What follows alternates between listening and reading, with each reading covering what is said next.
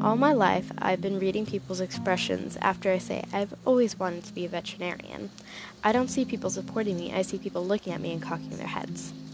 People cannot change my mind. I want to be what I want to be.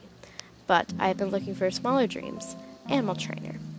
Either way, as you come through this podcast journey with me, experience these stories with me, ask yourself, is my dream too big?